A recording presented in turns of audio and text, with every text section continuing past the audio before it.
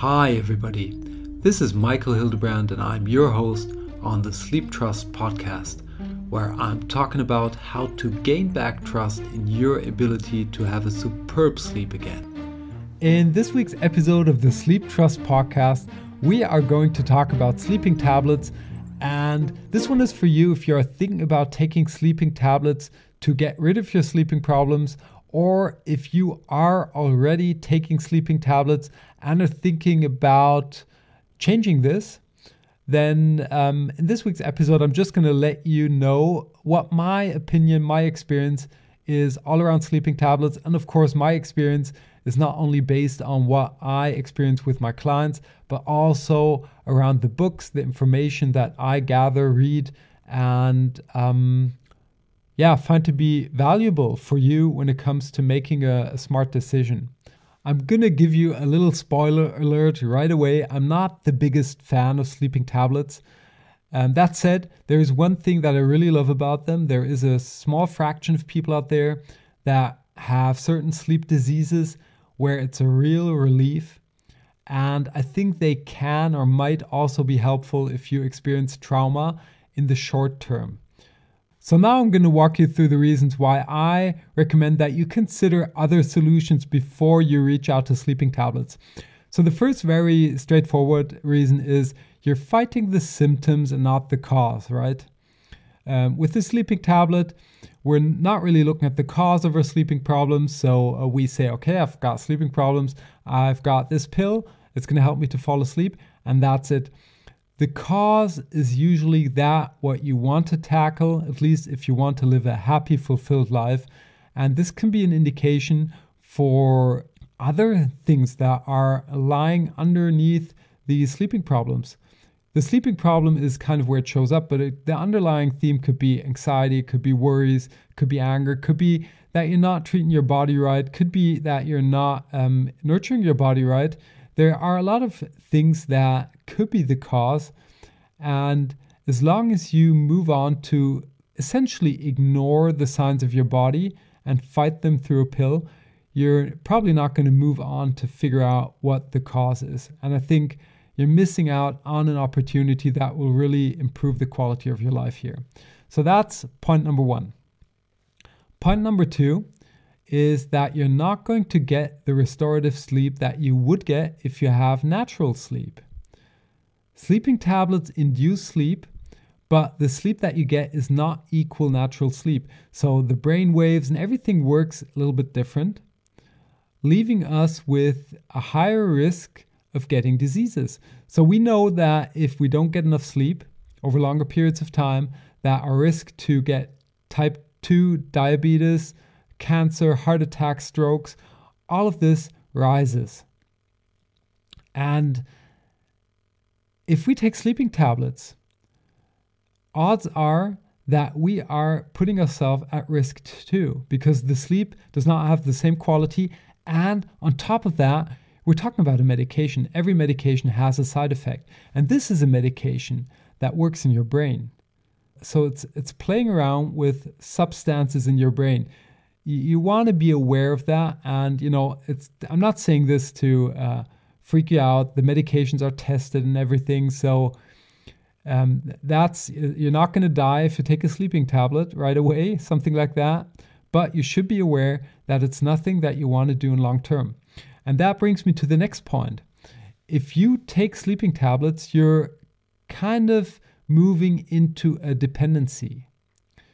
You make it easier for yourself to fall asleep. You're taking this pill now, and it might work or not work for you, because not everybody who takes sleeping tablets can always fall asleep right away. That's the thing I'm going to come to next. But it certainly helps to induce sleep, and as it makes it easier for you to fall asleep, it's going to be harder for you to move off of that substance at some point. So you can imagine there are people that are sports teams that are preparing for sports events, for competitions, and they do so in training camps. And often they go up on mountains to train in a harsh environment where you've got less oxygen. So when they're in the competition, their bodies experience more oxygen now than they were used to in the training camp, and that's why they peak perform. And we're doing it kind of the other way around if we're taking sleeping tablets, right?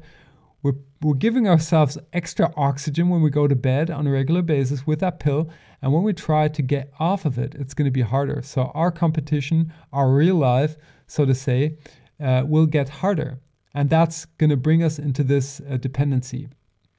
So you'll have to think about how to get rid of that medication at some point, and so on. It's possible. It's there are steps you have to take, but it's not going to make your life easier. That's kind of the message here. The last thing I really want to talk about is the value that you're going to get out of the sleeping tablets. So even though sleeping tablets will probably help you to fall asleep faster, on average, I'm not really sure where I got that number, so you'll have to do research. Maybe it was in Matthew Walker's book, Why We Sleep, that you get, on average, people get 26 minutes more sleep taking sleeping tablets. 26 minutes more. Okay, so it's nice to have 26 minutes more, but that means for the one or other taking them, it could be a couple of hours, and others don't get anything at all. So 26 minutes on average is just not a whole lot, right? And if you look at the side effects that you're buying into through the medication, the side effects for your health, because your sleep is not natural sleep now, then you should really think about if that is a smart option for you at the moment. Or if you're already taking them, this might be a motivation to think about, okay, I want to give it a try to get rid of them. Talk to your doctor, ask him or her what she thinks about that. Ask her for advice. If you need a coach, you can reach out to me. Check out sleeptrust.eu, where you'll get tons of information, what you can do, what you should do. I've got a proven 9-step system bringing people from bad sleep, low energy levels back to high energy levels and on the foundation of superb sleep.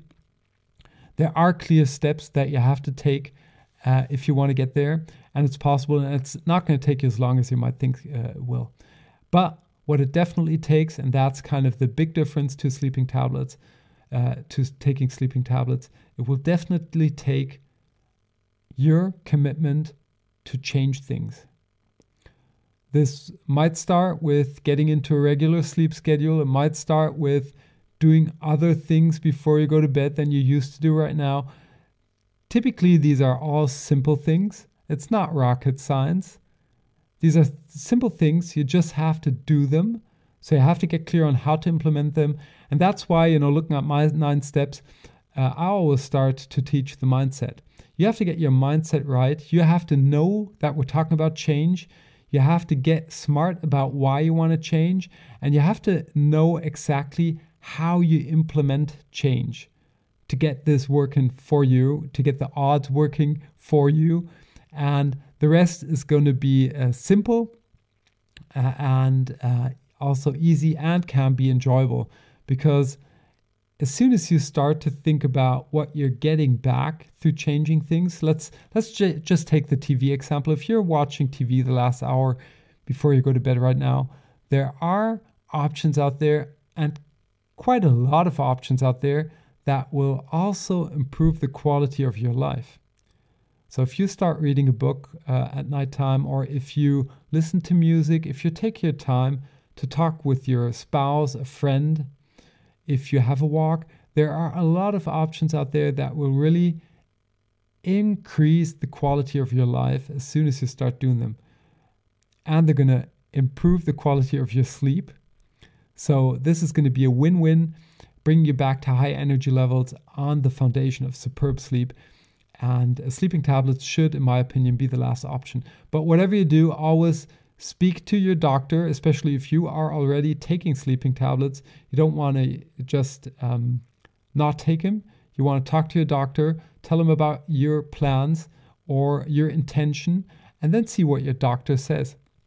And you can always get a second opinion, which is, doctors are humans. We always have to keep that in mind. Doctors are a very special profession that deserve a lot of trust, but That said, never blindly trust somebody just because he or she has got a title. Anybody can get a doctor. You could become a doctor too. If you start to study right now, you're a doctor in a matter of a couple of years. But never take the word of one single person as truth, no matter if they've got a title that is called doctor or not. This is a general rule. There are people that you will trust because you know that they're specialists, you know that they have your best interest in mind, and there are others out there that don't.